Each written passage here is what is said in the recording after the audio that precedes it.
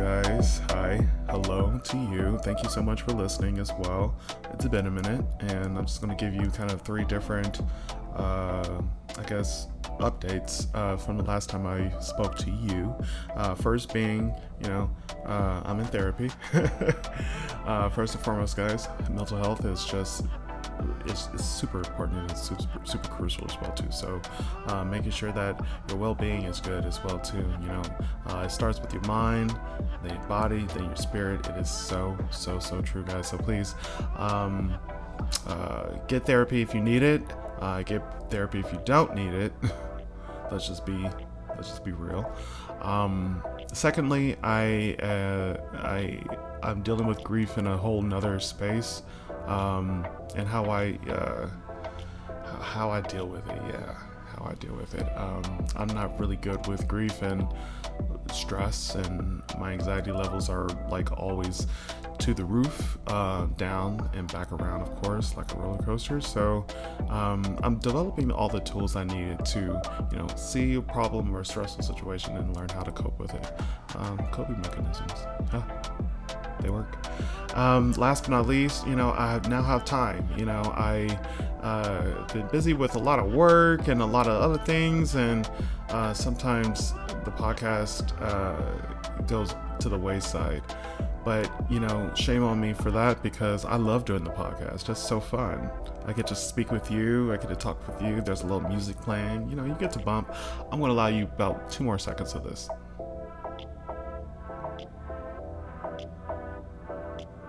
Okay, I gave you 3, but it's a vibe. So, last but not least, I'm here, and I'm here. So let's get started, okay? One of the previous couple episodes ago, I spoke about the new And Just Like That show, which is, of course, stemmed from the Sex and the City franchise. And I am so excited about this, because this show and this second season has definitely turned in a great direction, I'd say. If you haven't noticed, I'm a huge diehard Sex and the City fan, and I love these characters. And of course, if you ask me, who my character is from Sex and the City, it's definitely Carrie. Okay, Carrie, hands down, is by far, like, I identify with her just in the sense that we're both writers. I come from journalism, and she's writing in a column, and then I guess transitioned over to podcasting, which I kind of similarly did as well. But not only that we have dating styles that are the same, and I definitely have a lot of great traits from Carrie, a lot of not so good ones as well, and even all the characters as well too. I could consider myself a Charlotte sometimes, just because I'm a Virgo. Okay, anyway, And Just Like That is so good, okay? I could ramble all day long. So the second season is really good because the sex is back in New York City. If you kept up with the show and how the characters developed throughout the years, Carrie has been married to the Mr. B.I.G. For a little over a decade, and he had an accident and passed away in the first season, leaving Carrie wondering, as a widow, how to navigate, how to pick up where the pieces have fallen. That season, with all the other characters and their dramas and issues, and also new characters that we're actually learning and falling in love with as well, it set a tone of smack dab, this is real. I saw the nodes of the pandemic, being that was also a stressful moment as well too. It was just real, which I did really care for. The amount of perspective that a lot of these characters have now navigating in their 50s is really poignant, and I do love and do see that these characters have matured in a way. Carrie, more specifically, has matured so much. We'll see how these characters go in the second season as well too, but one of the quotes that stood out to me, okay, so gosh, this quote from Carrie really just kind of it grew a spark in me, and it was definitely poignant to and relatable to where I'm at right now currently. Here's the quote: "You don't move on because you're ready to. You move on because you've outgrown who you used to be." Wow. Wow. I'm going to say it one more time. You don't move on because you're ready to. You move on because you've outgrown who you used to be. So, right now in my life, I'm in my 30s. I'm going to be 32 in August. Wow. I'm growing. I'm changing. I know in my 20s was such an experimental stage of my life where, I got to be that adult. I got to experience all these new things, move to a new city, experience new people, feel the vibes, relationships. Well, too, it's a lot. It's a lot. But you never really think you're going to be stuck in that void, in that space. Life kind of transitioned me, moved me into so many different directions. I don't have the same friend group that I have. It's not, anything specific, but, it's just kind of where my perspective and where my life is going.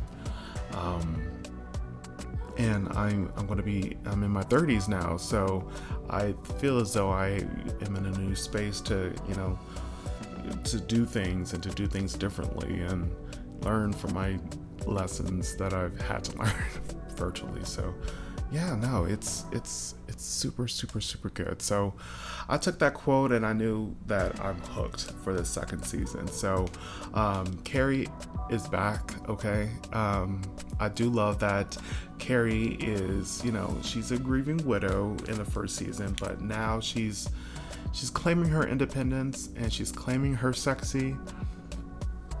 And I love everything about it. So love, love, love, love. It's all about love. One thing that I do love about about the second season is that fashion is it's always been the topic for the Sex and the City show and the movies and this new series as well too. Pat Fields was like the mecca back in the day, but seeing these characters in this new space, the fashion has to complement that. And oh my gosh, Carrie looks amazing. Miranda, Charlotte, okay. And I want to get into LTW, okay, one of my favorite new characters. In the second season, I just want to point out that in the Met Gala episode, she comes out in this red Valentino. Okay, this Valentino she has this headpiece. It was just like spiraling spirals of feathers. You couldn't even see her. She was like an amoeba. It was amazing. It was amazing. I did love the Met Gala references, and all the girls are getting invited to the Met Gala, and they have to do what they have to do to, pump the pavement in those streets of New York. So good. I'm just so proud of this show, and yeah, Charlotte is letting loose. I'm so happy about that. Miranda and Che, they're in LA, and I'm really excited and really anxious actually to see their development, because once you moved out for your love, it kind of like that rom-com movie moment that Miranda had. Like, what's next? What's next? So I'm so excited for this show, guys. Please get into it. If you're not even a Sex and the City fan, I think jumping into this new show is, I think it's a really good transition point. You don't have to watch Sex and the City. It would be great to watch Sex and the City before the show, of course. but I think that this show is a standalone, and just like that, on Max, it's really good. So the first 3 episodes are available on Max, so please check it out.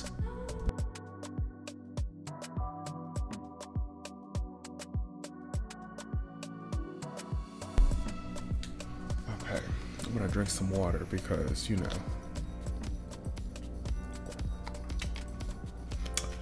Whew. Okay, I want to talk about Beyonce for a second. All right. She just completed her European leg of her Beyonce World Tour, Renaissance World Tour, and wow, I think that this tour, I think that Beyonce is just taking this whole artistry, like, icon level, kind of like Michael Jackson. I just see her as like a Michael Jackson, just full-blown entertainer. Like, you'll just be amazed and spellbound.